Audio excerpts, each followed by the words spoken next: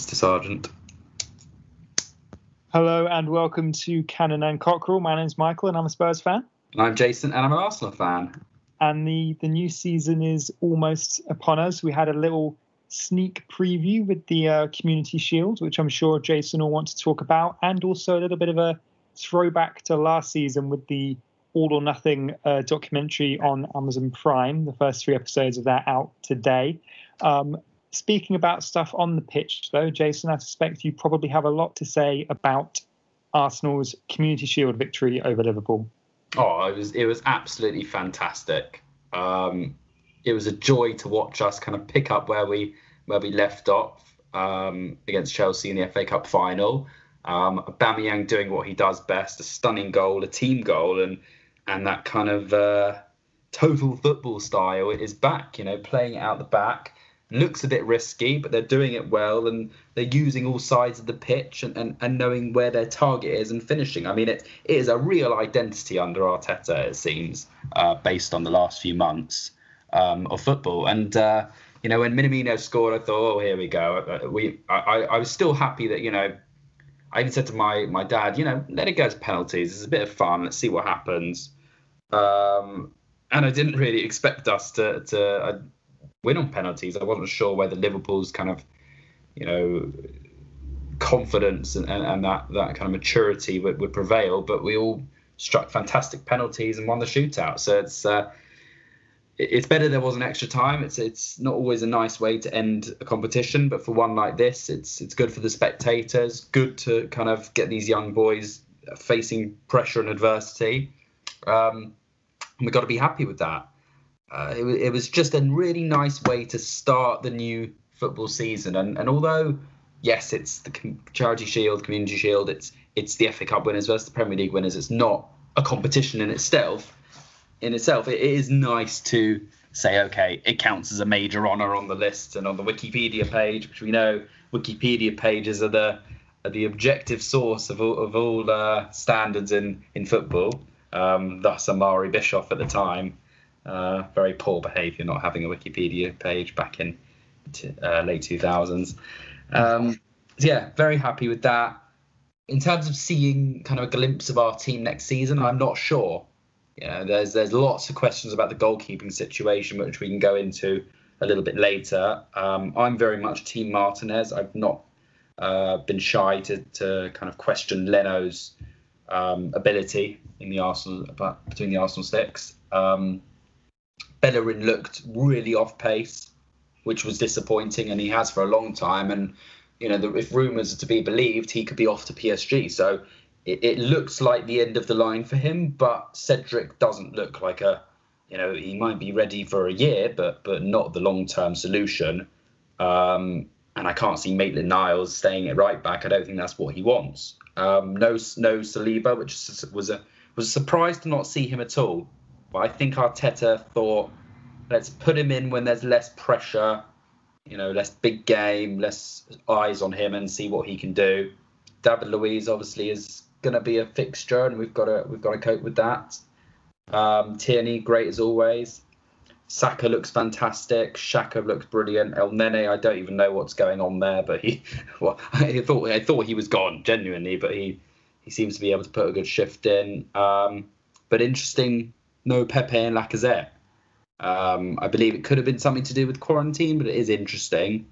And more notably, no Guendouzi and Ozil still. So, we've got about a month and a bit to sort that out, because we can't be going into a new season with those shadows over our club. So there's still a lot of questions. No Willian to watch either. So it's kind of same as last season. I haven't seen yet what this next stage of Arsenal is going to be, but there's been big movement during the past few weeks since we last spoke. Getting rid of our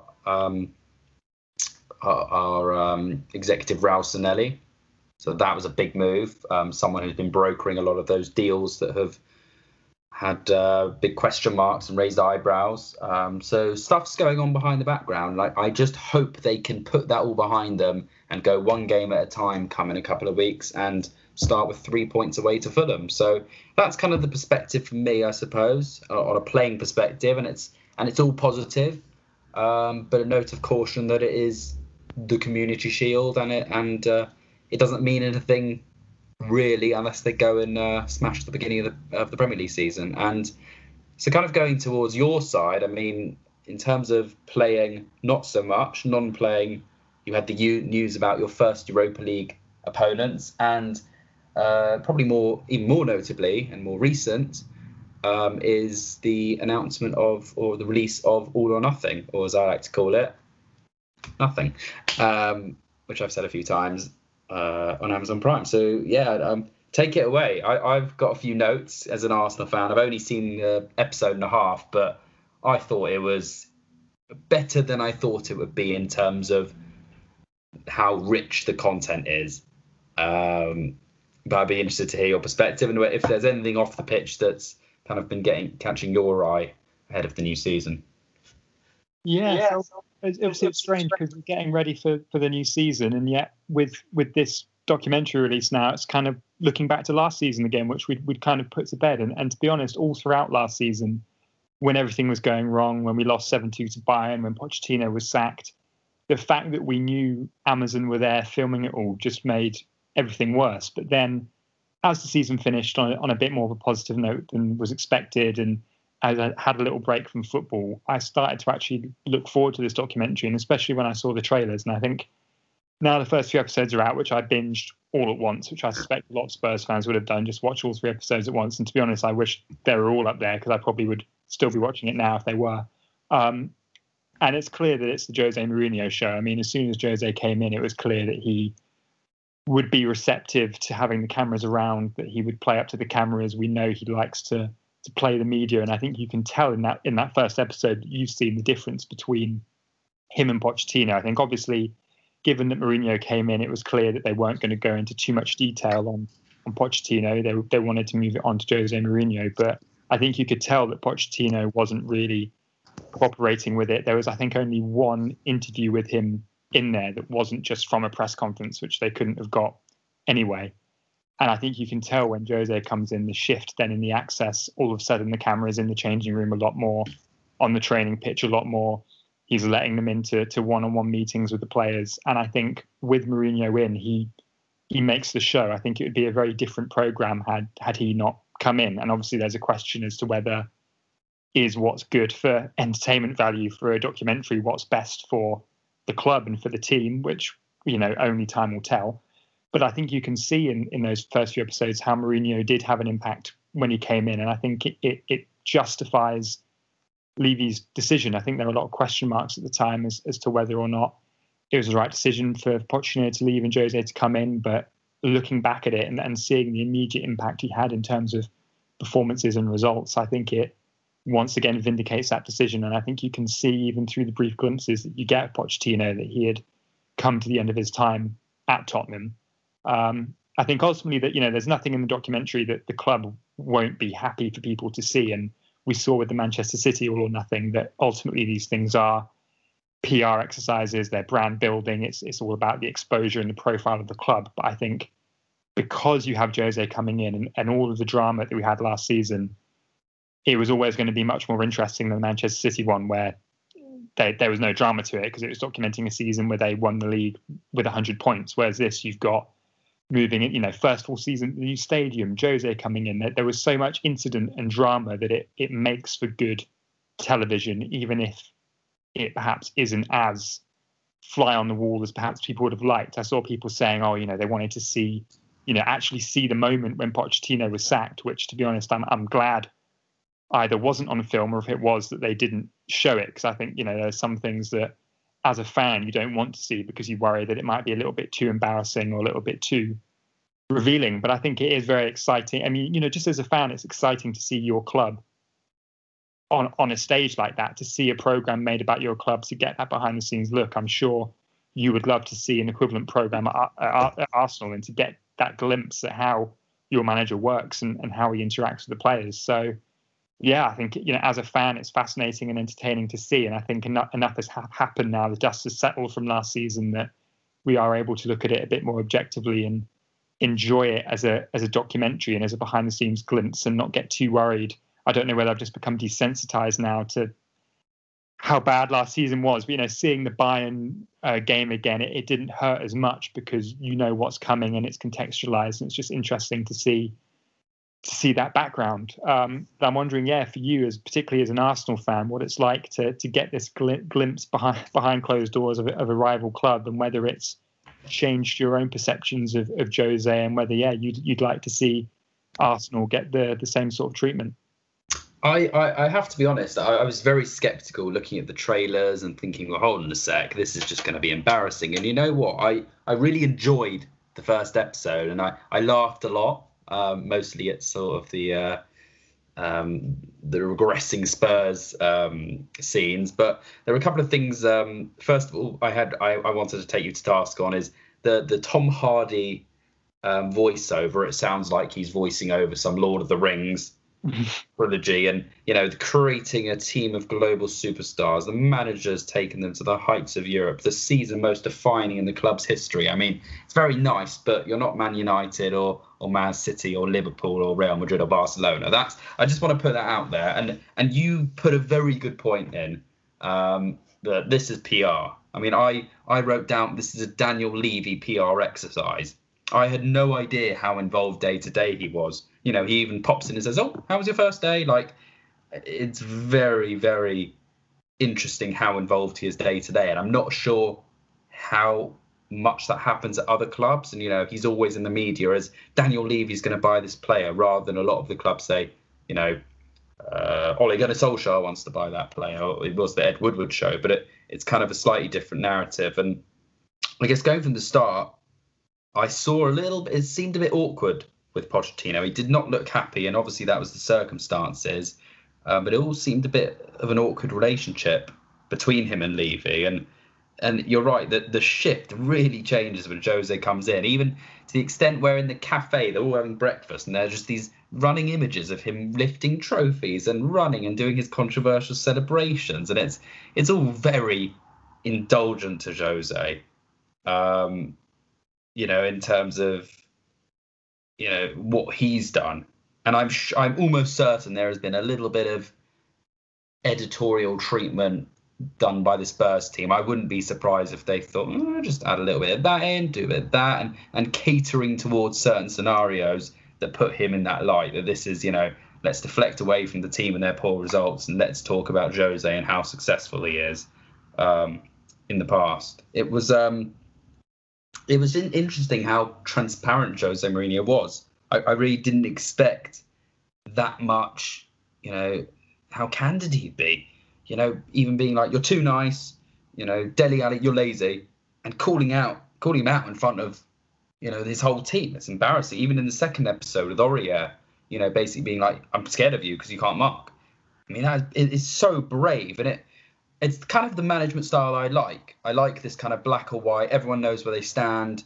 And it also this kind of psychology, because it was really interesting from my perspective seeing him talk with Levy about we need to find the right motivation for Dele, and kind of you saw behind before West Ham there was like these, he was giving them like positive affirmations before the game, and I think that's what makes Jose so good, or has made him good, is he's tapped into the mental side of football and made teams winners. And he's got a challenge on his hands. Even Kane saying himself, being at a club like Tottenham, and that was really interesting to me. It was almost like him and Jose looking at each other, thinking, him trying to say, listen, you need to help me out here because I can't do it all on my own. And I think he seems to have put that fire in Kane. Even just the swearing terminology in the pre-match talk, it felt very Jose, like Kane has really adopted it. And I think what I saw from that episode and a half was Dele Alli coming across very badly, and I want to ask you about that in a sec, about whether you think he was happy about his documentary. And I don't know how it's going to end with him, but it comes across very badly in terms of his attitude. He seems very nonchalant, very much the rebel, and it kind of coincided with poor form in the end of the day, towards the end of the season. And I don't know what's going to happen for him this season. But overall, I was impressed with the way Jose comes across. He doesn't come across as this horrible guy. He's really trying to get him to know, and he even says it up front. Listen, I'm going to be honest either way, whether it's positive or negative. And you can see he's passionate. So when I say he's a dinosaur and all that, I kind of have to take it back, because passion is not a dinosaur, attitude. Passion is everything at the end of the day, especially in an industry like football. And I'm very impressed with the way he asserts his dominance. But again, I don't know whether he's got the team that he needs. He even was saying to his assistant, they're too nice. They're nice boys, aren't they? And whether or not he can bring in those players that he needs. And I wonder whether that was that driving factor by getting someone like Højbjerg. I mean, we've spoken a little bit about this, and I didn't really get it, but he's sort of player who will, put in a few tackles and speak a few words back. I'm not quite sure Doherty's in that frame, but it's very interesting. I think I can see what he's doing, and later on in your season, I'm sure we'll see in the documentary. I remember, Heung-min Son's red cards and Dyer's kind of confrontation. Those are things that I said wouldn't have happened under Pochettino, and in a way, not that it's a good thing, but seeing a little bit of aggression certainly seems to be a winning formula in a lot of these successful teams. So yeah, bottom line is I'm very impressed. I'm more of a Jose fan than I was already, but I think I think there's still a lot of problems with your team, your players, and I haven't quite seen on the field yet. Whatever happens to last season, we'll see behind the scenes whether it's actually paid off the way that Jose would think. So yeah, I guess to throw it back to you, just about that Dele Alli comment. What are your thoughts on the PR side for him and how he comes across so far? Yeah, it's interesting because Dele was one of maybe 3 or 4 players who they had a big kind of premiere event for it last week. And I think they had Lloris, Son, Moura and Dele with Jose kind of talking to the press and being there for the premiere. And I think Dele was asked about those comments, and he said about how he had to accept it and that it was right. And they have a meeting. I don't know if it's in episode 2 or 3, but a 1-to-1 with Jose and Dele. And Jose says to him that this is, he says these things because he likes him, because he wants him, he knows how good he can be, and he wants him to reach those heights. And I think you can see that Dele does respond. He responds well to it when you look at performances. I mean, when Jose first came in, Dele was one of the biggest performers. I think he set up 2 goals against West Ham. He scored 2 goals against Bournemouth, scored against Man United, scored against Olympiacos. I think he was the best player under Jose for the first maybe 5 or 6 games. And then things sort of went south for him, I think, with injuries. And then it was interesting, post-lockdown, he was kind of out of the team through injury. And then the way the team was set up with the 4-3-3, a lot of Spurs fans have been wondering where Dele Alli now fits in Jose's first team. If you're going to have a front 3 of Kane with Son and Moura on the wings, new term for them now, Sora. And if you're going to have like a midfield 3 of, say, Lo Celso, presumably Højbjerg now, and I don't know, Winks, Ndombele, Sissoko, maybe Dele fits in that midfield 3, but we know really his best position is pretty much right behind Kane as a second striker, sort of number 10. And so there is a big question mark over Dele Alli going into the season about, does he fit into Jose's preferred team? But on the flip side, in our pre-season matches, as much as you can read into pre-season, we've only played, I think, Ipswich, Reading and Birmingham. But Dele has been, I think, played in all 3 games, been scoring goals and been playing really well. And again, Jose has been talking Dele up again. So I think Dele will be very interesting to look at going into this season, where he features in Jose's plans, whether we're going to play 4-2-3-1 more than we think, and Dele will be a central part of our team, or whether he's going to really have to fight his way back into contention. But based on pre-season performance going into next season, and based on how he immediately reacted to those comments from Jose, I think he's responded positively to it. I don't think he would have seen the sort of performances we got from Dele when Jose came in if he hadn't responded to what he'd said. And I don't think he'd be playing as well as he has been in pre-season if he wasn't responding well to it. So I think I think in many ways it could be potentially the best thing that could happen to Delhi. You know, who knows? Maybe he was drifting a bit. Maybe he was getting complacent, and having a manager like Jose come in and give him that kick up the backside is what he needs to then take that next step and keep improving. But on the other hand, yeah, you do wonder whether he'll appreciate the fact that, I mean, he was called out in front of the whole team, so it's not like it's something his teammates weren't aware of. But I guess it's one thing it happening at the time, and then another for it to be in a documentary that the whole world is seeing. But footballers get a lot of criticism in public, in private, and that's something that they have to deal with and use that to motivate them and prove people wrong. And I have a feeling that Delhi could be a beneficiary of Jose's management if he keeps working hard. And I mean, that's what the evidence suggests so far. But I think on Jose, as you were saying, I think you can see with stuff like Delhi,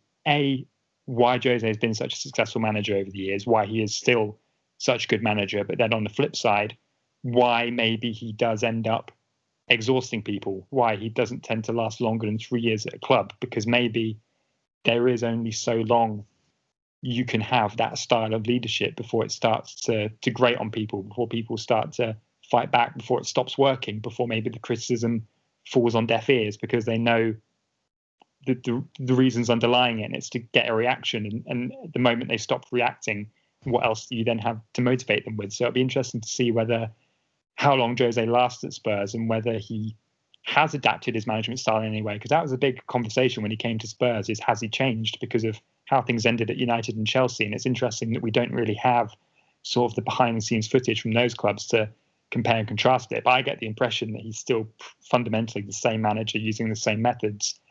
And hopefully in the short term, they'll have the same results at Spurs in terms of success. But it'll be interesting in the long term. But on transfers with Højbjerg, I think you're spot on. And I think if you look at Højbjerg, Hart, and potentially Doherty, who knows? But I think all three of them, there's a clear trend there in terms of Premier League proven, dependable, reliable. He won't have to worry about them adjusting to the Premier League. He'll know they'll be able to hit the ground running.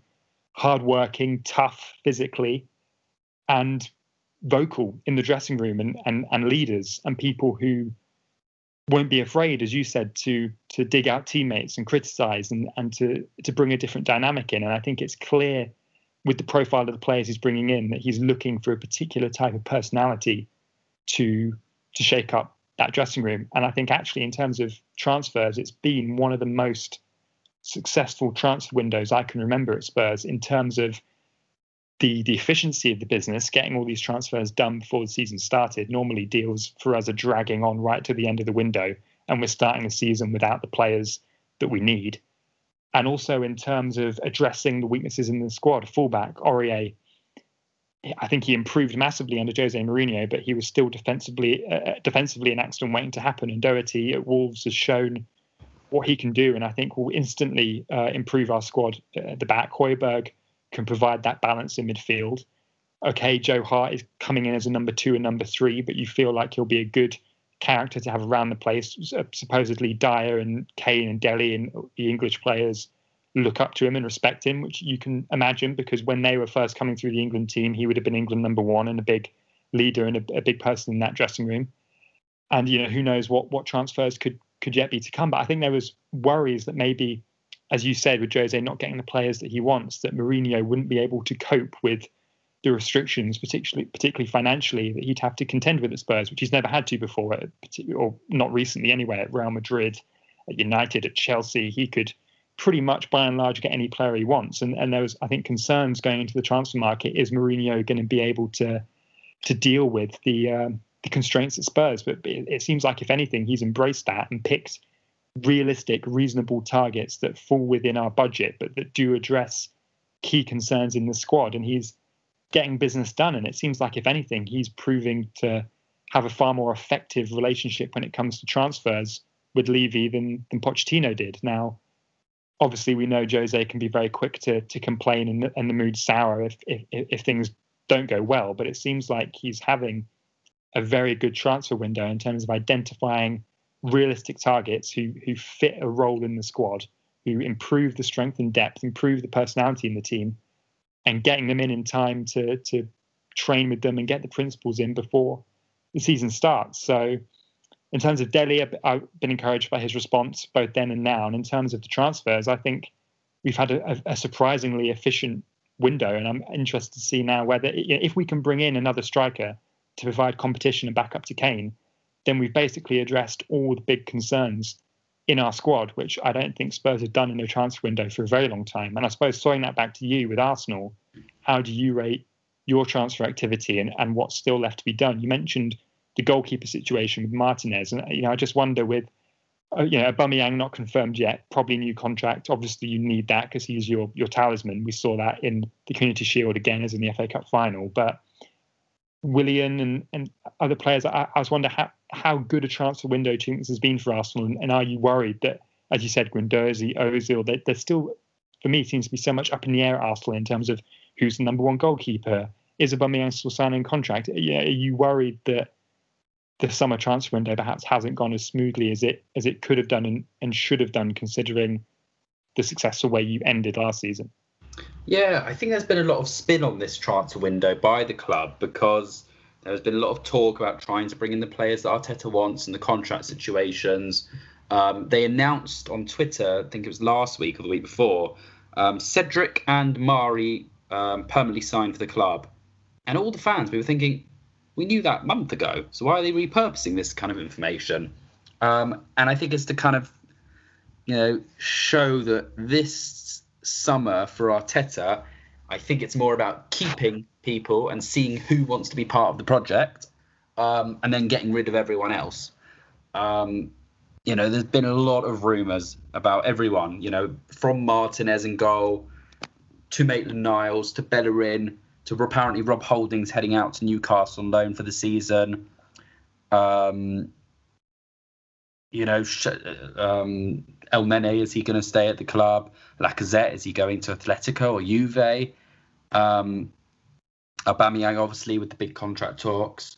So it's been a little bit unsettling, I must be honest with you. I think going through the team, at the top, it's a tough one because I am a firm believer that based on the performances I've seen over the last year and a bit, that Martinez deserves to be number one over Bernard Leno. And if Bernard Leno can't take that, then he should go on loan or he should leave the club. That is my point of view. It's great to have competition, but if I was Martinez, I'd be thinking, well, I've been here before and I'm not prepared to, have one bad mistake, Arteta benches me, and then my stock's fallen for January. So if he left, I would understand. I just think this is his time. And I also think, to be fair, he's done what he needed to do. He's grown through the ranks. He's fought for his place, been at the club for a decade, won a trophy, been the man of the match, and maybe it's time to go.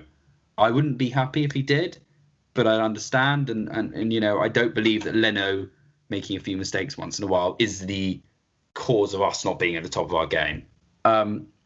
Across the back line, William Saliba sounds like a great signing. He looks the part physically. You can see he looks mature, more so than when he joined the year before. He looks like he's ready and ready to go. All the sounds coming out of the club are saying that he is a great defender. He's and it sounds like, from what fans are saying who've watched him over in the French league at Saint-Etienne this year, is that he's ready-made and he's going to be great. And alongside, it sounds like any minute we'll be signing this Gabriel Magalhaes from Lille, 22-year-old centre-back who has the profile of the sort of player that you'd expect an Arteta to be signing. Young, bit of experience on the top stage, good value, and ready to go. So having those two young centre-backs alongside David Luiz, who, whatever you say about him, is more experienced than our whole squad put together in terms of the major honours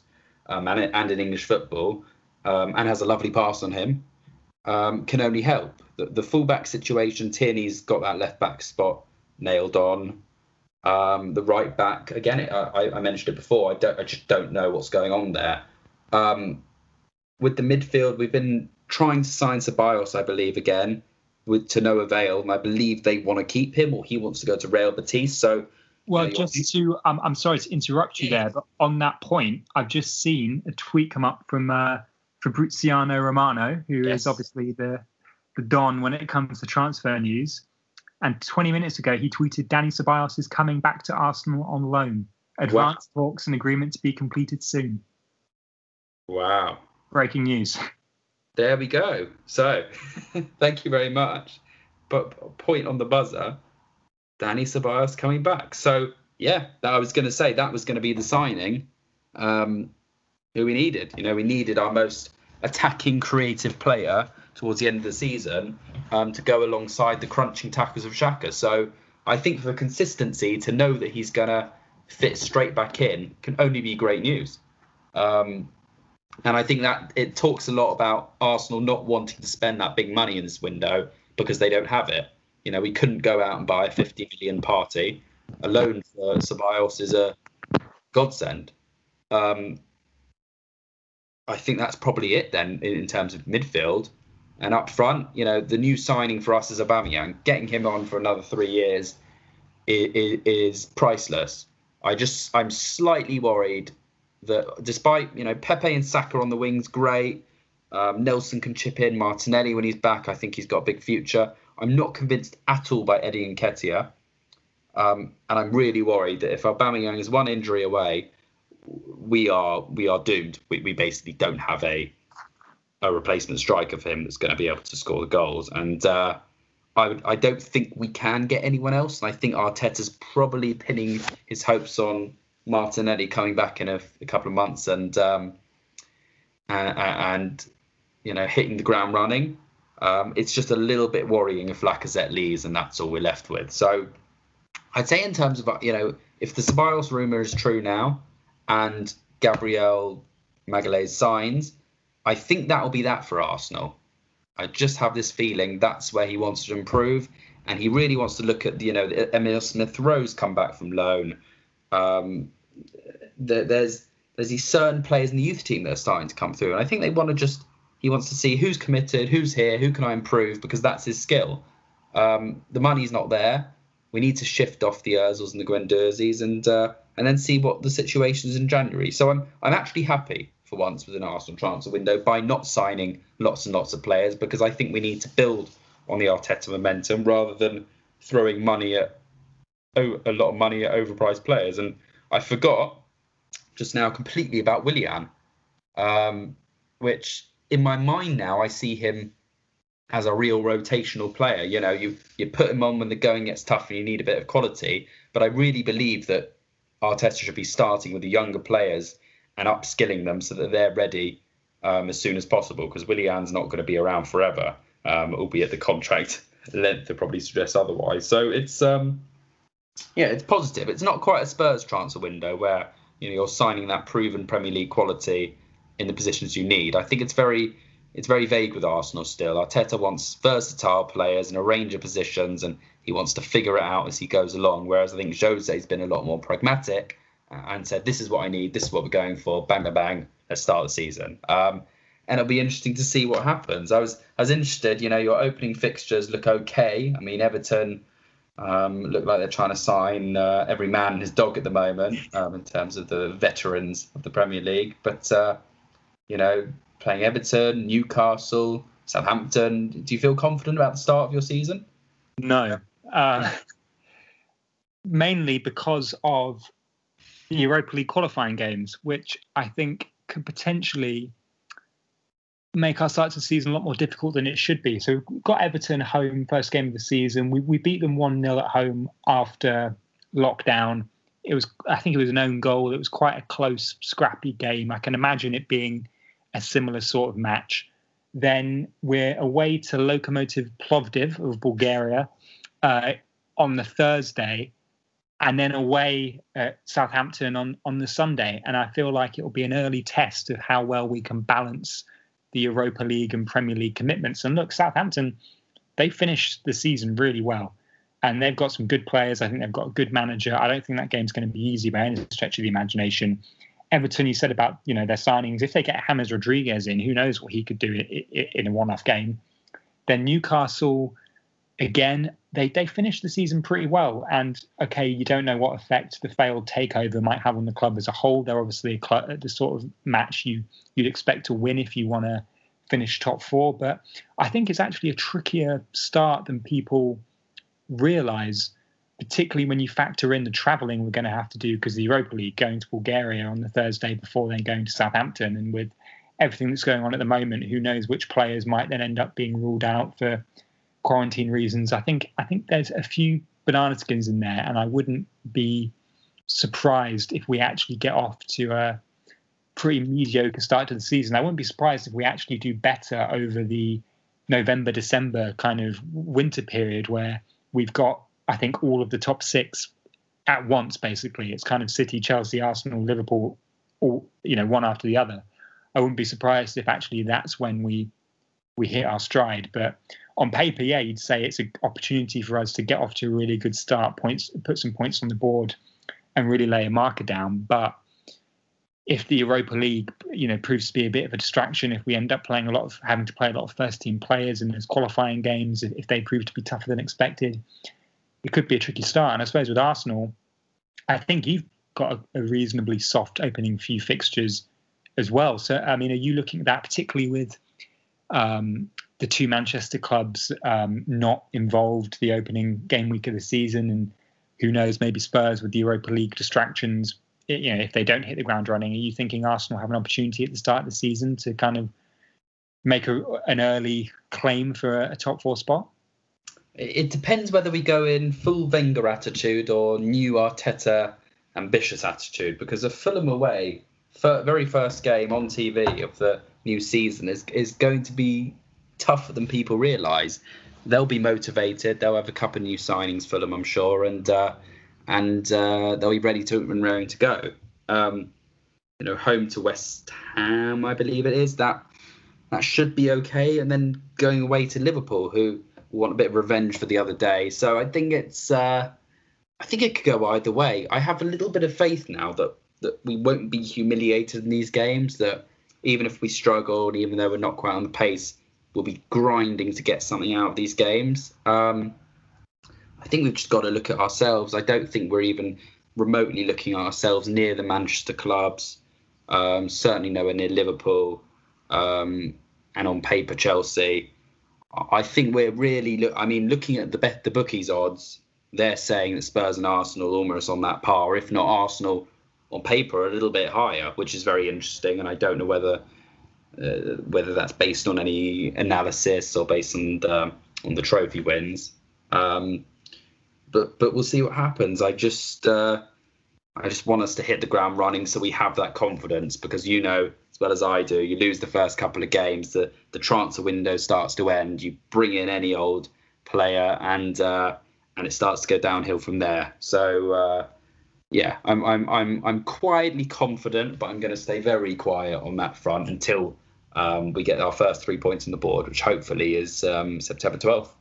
Speaking of transfers, one thing I forgot to say about Doherty that I wanted to ask you about. Obviously, he was an Arsenal fan back in the day, and there was a very funny video of him deleting those old tweets. I was wondering what the Arsenal reaction was to seeing formerly one of your own see the light and make the conversion and become a Spurs man.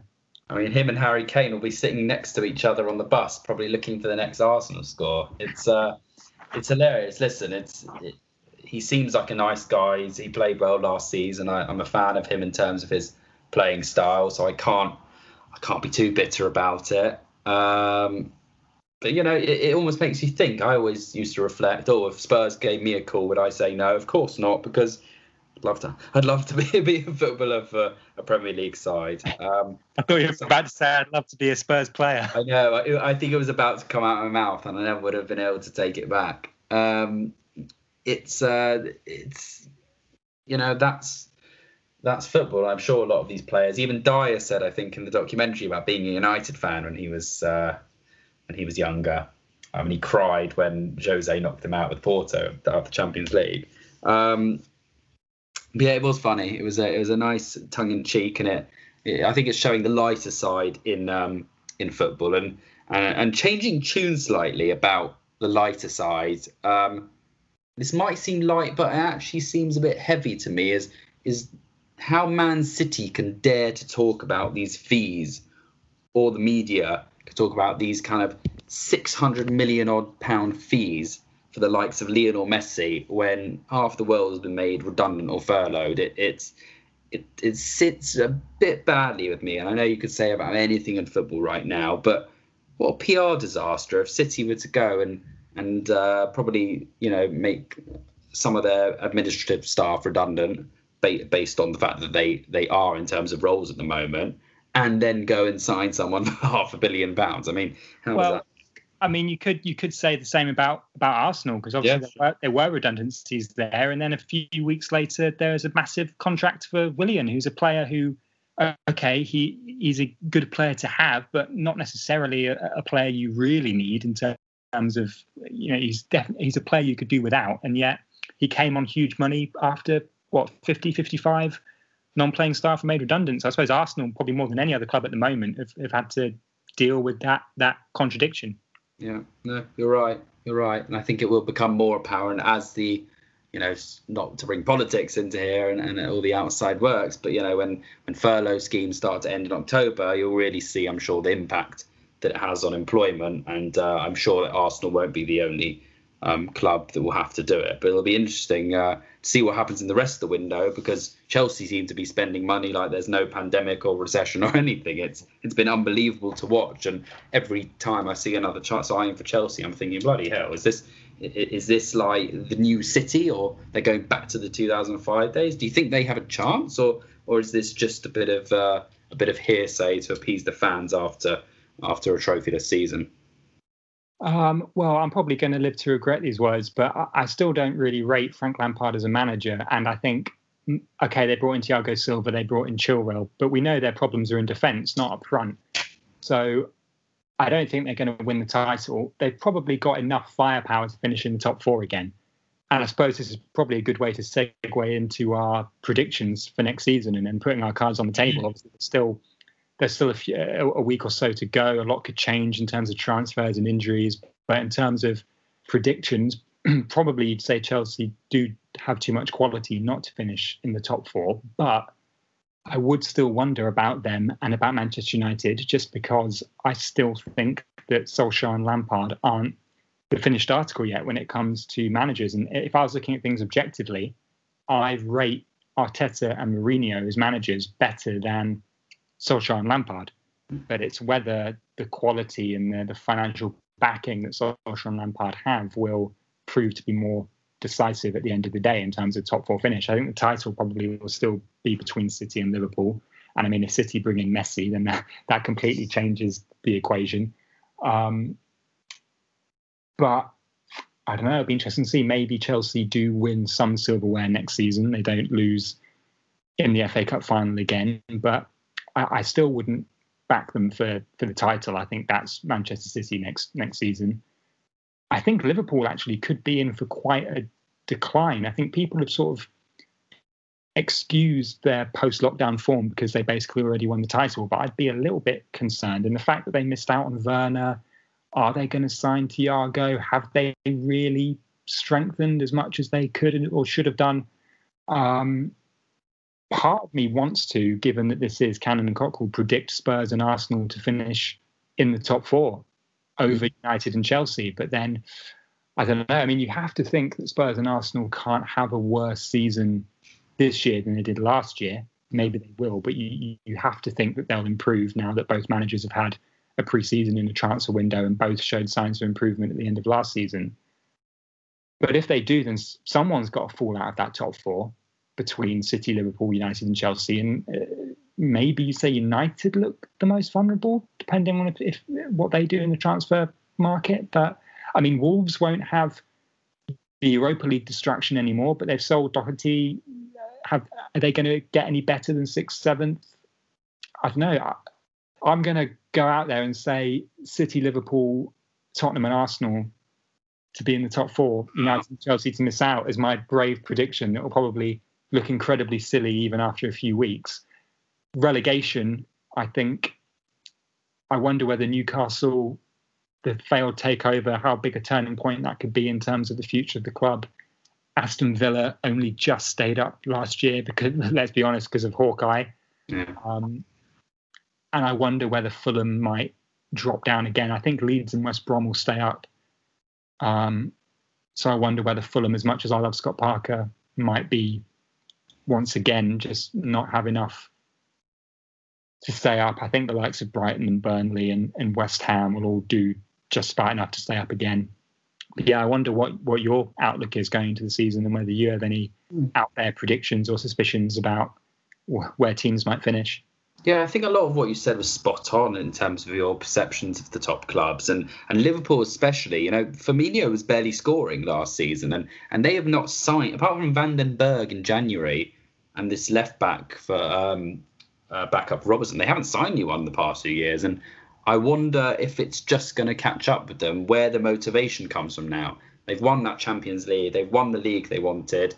Where's it going to come from? You have aging players in Henderson and Milner and do you have a kind of solid partner for Van Dijk as well? I just wonder whether we won't see the season we saw last year. And I think saying they'd finish out the top four would be harsh, but I could certainly see them not being, out and out title winners again. In my opinion, it's City as well. I think Pep will be hungry for it. They've got the squad for it now. And yeah, I think it's funny you didn't mention Leicester before, and I guess they might be going through another cycle like they did after their title winners, losing Chilwell. I don't know if Vardy can do it again. Every season we say, oh, it's the last, and he comes back to haunt us and becomes top goal scorer. But I think they look weaker on paper. I haven't seen any big signings, so I don't know what will happen there. Wolves as well. I'm not sure. It will show how good manager Nuno is. Going back to the very top, I've just got this little feeling that Chelsea might just click and go back to the early Lampard days when they were playing a bit more fluidly. I think it's a watch this space. I think it could be an absolutely brilliant masterstroke, these signings, and they could go and fight for the title. Or it could be an absolute disaster and he'd be gone by Christmas. I'm going for those kind of two polar opposites. In terms of United, I agree that, Pogba, Fernandes and potentially De Beek is a great midfield, but their defence is in shambles. They don't know who their first choice goalkeeper is. And I think their forward line is very overrated. Again, I think it's very similar to the Chelsea situation. Either they're going to kickstart, really go for it and be fighting for that title, or they're going to be flailing in mid-table and sacked by Christmas. Going back to Arsenal and Spurs, I do believe from an Arsenal perspective that pushing for top four is kind of our ceiling and is good enough based on our situation right now. Not for the club long term, but right now, we need to be pushing for top four. I could see us missing out based on that little bit of quality. And I'd only be okay with that if it was, everyone had tried their best and it just wasn't good enough based on everyone else. And then Spurs, I think they fit in that Chelsea United category for me. The three of them, they all should be pushing. Maybe Spurs not so much for the title, but certainly around that top three, top four.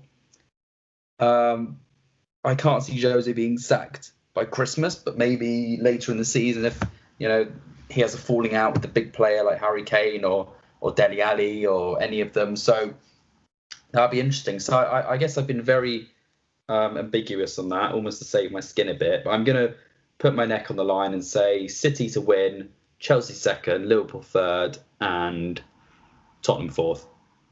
Ooh. United and Arsenal 56. Yeah, that is my prediction. It'll be really interesting to revisit this next year. It pains me to say that.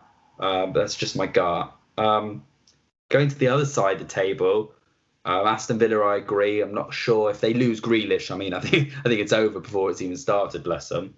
I think West Brom are going to go down. I didn't really watch the Championship last year, but I wasn't hugely impressed watching the playoffs with them. I don't think they've got the quality that's going to keep them up. I think Leeds have made good signings. It sounds like he's a really good manager. And I think a little bit of the history and nostalgia will keep them up. And I think you might be right about Fulham, but you never know. Listen, if Graham Potter can't get Brighton fighting again, if Moyes becomes Moyesy and West Ham don't have Antonio firing like he did at the end of the season, then and maybe they'll get sucked into it. Southampton potentially, Hasenhüttl his post honeymoon period might be over. It's really interesting, but I'm going to go for the Fulham, Villa, and West Brom down next year. So some interesting predictions there. And speaking of predictions, we're trying to predict what teams are doing, and it's interesting to see about what players are doing, and this kind of leads to our segue, I'm sure, about fantasy football this year. Yeah, so obviously it's the time of year people are putting their squads together, and Aubameyang is, I feel like, the main talking point with his move into midfield. Yeah. I feel like has made, as much as it pains me to say it as a Spurs fan, I feel like has made him a must-have. I suspect, Jason, he's probably a mainstay in your fantasy lineups. Yeah, I won't give too much detail so everyone can copy my team, but I've been chopping and changing, and the only two players that have stayed through the whole process have been Aubameyang and Trent Alexander-Arnold. I just don't see how you can't have Aubameyang. He's the only Arsenal player, that I would probably have, unless it was clear who was starting a defence with it, with kind of cheap rate, maybe Tierney as well.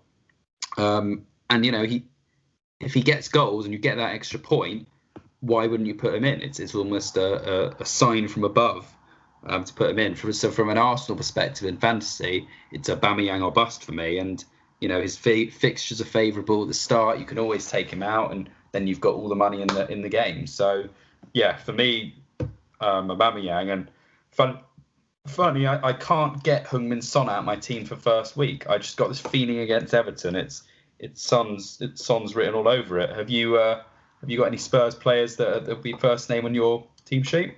Well, I don't put Spurs players in my fantasy team. I feel like it's kind of mixing business with pleasure. I need to keep the two things separate. I worry if I put them in the team that I'll jinx them. But I would say that I think Son is probably a better option than Kane, purely just because he's cheaper and therefore easier to get in your team. I think Doherty could be a really interesting one. I know a lot of people have had him in their team from the Wolves days, and I feel he'll be playing a very similar role under Jose. I mean, saying that Spurs should keep clean sheets it isn't something that I would normally say, but if I was looking at it objectively, not being a Spurs fan, I would expect a Jose Mourinho team to keep a lot of clean sheets. And if Doherty is more of an attacking defender, I think he's probably immediately become one of the best Spurs players to have in your fantasy team, which is rare to immediately be able to say that about a new signing. Normally it's, we need to wait and see how they adjust, all of that. But you expect Doherty to come in, be first choice immediately, play a very similar role to what he did at Wolves, and probably be amongst the points, particularly if Spurs get off to as good a start as some people think that they will. But I suspect a lot of people will only really have room for one expensive defender in their lineup, particularly if they go for the expensive midfield players. And I suspect a lot of people will like you have Trent Alexander-Arnold and then a bunch of cheaper defenders around him. But if you want two expensive, heavy-hitting defenders, I think Doherty is probably the best shout from a Spurs perspective, because I think he gets you goal scoring and assisting points and clean sheet points as well. I think I saw someone on Twitter say, get ready to see this a lot next season: assist, Doherty, goal, Kane. And I hope that is a combination that we see a lot next season. It would certainly be good for people who do like having Spurs players in their fantasy team, if that were to be the case. Yeah, I mean, I had him in at one point, and I looked at it and I thought 6 million is expensive if I've already got Trent. And that's kind of been the balancing act this year. There are such good midfielders. If you bring in all the great midfielders, you have no room for any attackers. And if you only have one attacker, can you really upskill to enough of a good midfielder to justify that? And at the moment, I've got Werner on my team, which could be a differential. Some people might be scared to put him in because they don't know how he'll fare. I've just got a little feeling about the Chelsea team, like I said. So I don't know. At the moment, you've got to look at that United City front and have some sort of cover maybe for the following week. I don't know. I feel like I've landed on a lineup. I feel like I'm there, but who knows what transfers are going to happen, what injuries will happen. And we'll have to see. I mean, I think for sure, what's for certain is from an Arsenal and Spurs perspective, Aubameyang and probably Son are going to be there for me, and everything else I'd say could be up for grabs. That's the fun of the new season is seeing which players who you thought were going to do big things end up disappointing, and which players come out of nowhere to dominate. I mean, Lundstrom from Sheffield United last season for fantasy players was the breakout star of the newly promoted teams. Who's going to out Fulham, West Brom, Leeds? You think, is Mitrovic going to be banging the goals into Fulham? Is there going to be is this Rodrigo from Leeds going to be the new superstar? There'll be a lot of new heroes for teams up and down the league come 12th, 13th of September. Yeah, and building upon your breaking news beforehand, I've just seen breaking news that Schalke are interested in signing Emilio Martinez.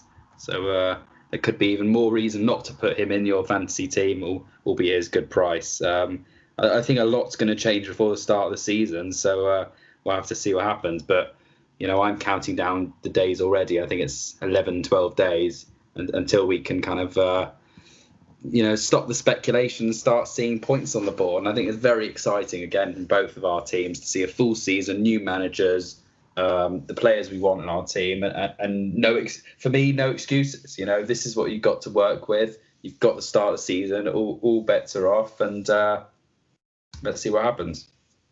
Yeah, no, I agree as well. I think last season I was very much in the camp of you can't judge Jose yet. He's come in halfway through. You need to give him a full summer, full preseason, a transfer window. Now he's had all of those things.